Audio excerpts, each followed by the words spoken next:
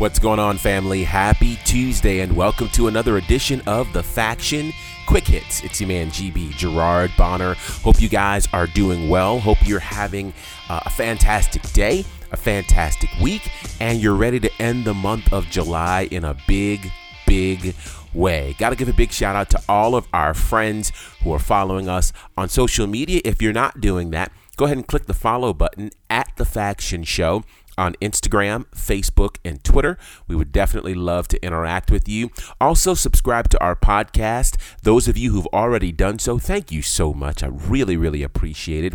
If you haven't, just click the subscribe button and you'll be able to check out our content here as soon as it posts. You'll get a notification, which will be absolutely fantastic.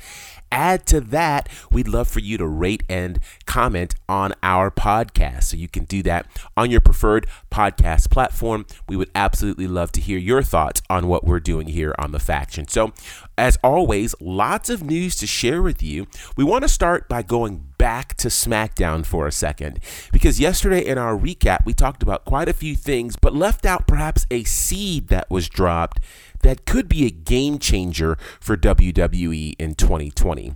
So going back to the Extreme Rules pay-per-view, the first match on the card was a tag team title match. It ended up being a tables match that saw Cesaro and Shinsuke Nakamura defeat the New Day, ending their 8th title reign. In so doing, it was a power bomb from the top rope through 2 tables onto the floor that Cesaro issued to Kofi Kingston that ultimately ended the match. But not only did it end the match, but Kofi's going to be out for about 6 to 8 weeks. And so with Kofi Kingston out, with Xavier Woods out, that only means one thing is possible. And they pretty clearly told us that Friday night, being a singles push for Big E. So there are a lot of people who have been believing for quite some time that it is long overdue for Big E to get a singles push in WWE. For those who don't remember, Big E is no stranger to singles competition, as he was the 2nd NXT champion, defeating Seth Rollins, the first NXT champion. He was the first African-American man to hold the NXT championship. And back in NXT, he had a gimmick similar to King Kong Bundy in this regard, that he didn't just want a 3 count, he wanted a 5 count. And that 5 became very popular in NXT. When he made his move to WWE, he ended up being the sidekick for a bit and bodyguard or the heavy for Dolph Ziggler. And then he would ultimately win the Intercontinental Championship. But then after that, it wasn't long before he became part of a tag team. And then, of course, the New Day happened and the rest is history. We've seen, of course, the solo run for Kofi Kingston. Who can forget last year and his amazing WrestleMania moment, the journey there, Kofi Mania. But now it's time for Big E to get that opportunity. And I'm excited to see where it could go. I mean, think about this. Certainly we could see Big E as the Intercontinental Champion, but I want to see Big E as either the WWE or the Universal Champion.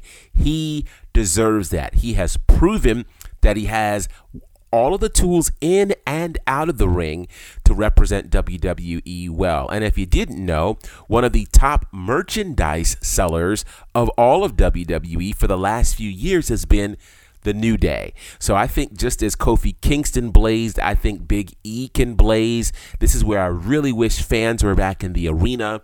But certainly the presence of fans online will make a big deal for Big E. So shout out to Big E. I think it's going to be an amazing moment. Now, over the weekend, former WWE talent Lio Rush returned to wrestling. Let me explain what happened here. So if you remember, about 3 months ago, Lio Rush was among the wave of folks who was released in the pandemic cuts for WWE. Now, there had already been some issues with Lio Rush in WWE prior to, but he made a comeback. He was the NXT Cruiserweight champion. He seemed to be doing really well. And then things happened before the pandemic. He was off of television. Then the pandemic happened. And if you follow him on social media, you'll know that he really began pursuing his music career and at one point had even began selling his wrestling gear, saying, hey, look, I'm done with pro wrestling.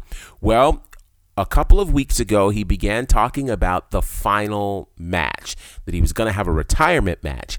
We didn't know who the opponent would be. We didn't know where it would happen. Well, over the weekend, we found out as a masked man found his way to GCW, Game Changer Wrestling, and attacked Joey Janela. That man would be Lio Rush. Lio Rush attacked Joey Janela, and then the next day would have his final match in pro wrestling, or at least so he says, with Joey Janela. So this is significant for a couple of reasons. For one, Lio Rush and Joey Janela do have a long-standing history of some pretty incredible matches and a pretty incredible rivalry at that on the indie circuit. Joey Janela, as most of you may know, is an AEW talent who happens to be a part owner of GCW. So yeah, you kind of have a former WWE guy with a current AEW guy in an independent promotion, and Lio Rush looks as good as he ever has. Now, should Lio Rush retire from pro wrestling? I don't know. I don't think he's had the kind of career that he had the potential to have. But again, if you don't love the business or you feel jaded by the business and you don't want to be a part and you want to pursue something else, you have the ability to do that. He's still young. He's still in his early 20s, 25 maybe max. So he still has a lot of shelf life left. And if he decides to take a break from the industry and come back, that's an option as well. He's had some challenges, but what he's been able to do in ring has been unlike any other. So if indeed this weekend was the swan song for Lio Rush, we do bid him adieu and we wish him well on his music career. Another athlete that is saying adieu to pro wrestling and certainly to WWE is Kairi Sane. If you watched Monday Night Raw last night, the final images of Kairi Sane was getting beat up tremendously by Bayley during the women's title match last night that ultimately saw Asuka leave the ring, get counted out to go rescue her best friend, and in so doing, losing the Raw Women's Championship to Sasha Banks. So congratulations to Sasha Banks, who is now a 5-time Raw Women's Champion. But perhaps the bigger story here is the departure of Kairi Sane.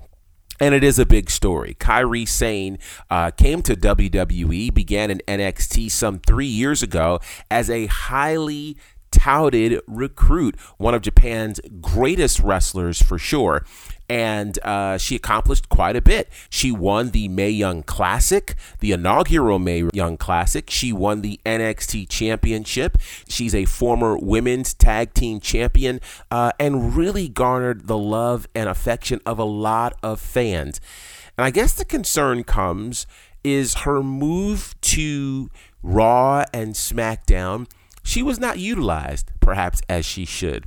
Again, one of Japan's greatest exports, misused in WWE. And unfortunately, that seems to be a trending thing with WWE. Amazing talent that is not used well. And so she is grateful. She has bid us adieu by way of Twitter. And she's told us a couple of things which I think are pretty powerful. She said, quote, "My time in the NXT and WWE locker rooms was incredible. Everyone was kind, funny, and talented, so every day was full of happiness. Also, I was saved by the supportive staff behind the scenes. I will forever love and respect all these professionals I had the pleasure of working with." She continued to say, "I was able to accomplish so much in the last 3 years, but it wasn't because of my ability or my strength. It was because of all of the constant warm support from the fans. I am so thankful I could meet you all. Thank you from the bottom of my heart." Kairi is set to return to Japan, where it's rumored that she'll be spending some time with her husband. We don't know if she'll return to pro wrestling in Japan or if this is it for Kairi Sane. If this is it, Oh, gosh, what a great career. What an amazing talent.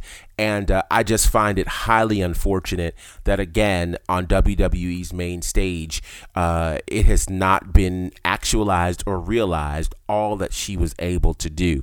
And unfortunately, if you look at not just the Japanese wrestlers or the women wrestlers, but there's a lot of wrestlers who are misused in WWE. Let's think about Kairi Sane. Let's think about Asuka. What a horrible way to lose your championship via countout. And honestly, since Asuka left NXT, she has not been respected or treated as she should have been. She should have never lost to Charlotte Flair at WrestleMania. She should have always had an amazing title run and been viewed the same way as a Charlotte Flair, a Becky Lynch, or any of those horsewomen.